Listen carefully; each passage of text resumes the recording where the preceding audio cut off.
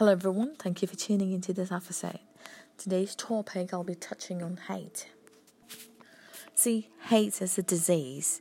Hate affects our heart, our brain, our emotions, and our cognitive ability.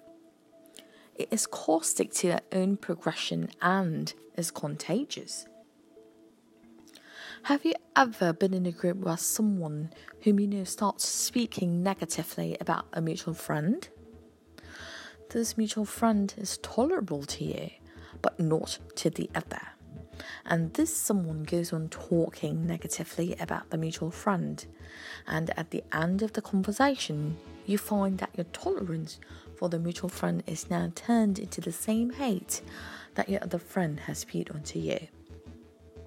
You now become hateful towards this mutual friend, and you pick up hateful treatment towards him or her. See, hate is contagious, and it becomes a disease because your ability to make a judgment for yourself has been altered. Now that your mind has been molested by one hateful session, your mind tends to circulate the conversation subconsciously. Now your mind will find hateful habits. For example, you'll start to say things like, I hate so-and-so. I hate this party. I hate the traffic. When you give emphasis to the word hate, your body and cells become diseased and you attract mishaps. It is an effortless concept to turn hate into love, rather than hating people, traffic, or parties.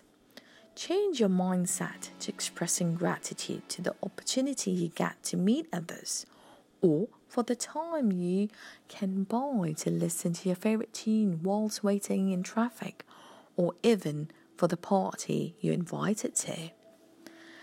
Hate eliminates your chances to be loved by someone else or to be wanted by people. It also eliminates the chance for you to build your immune system.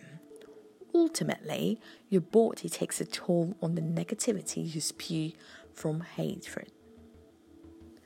See, hatred is such a disease. Let's shift our mindset. That's food for thought for today. Thank you for tuning in. Please subscribe on iTunes and share this on your social platforms. If you have a minute, please rate this on iTunes. See you next time.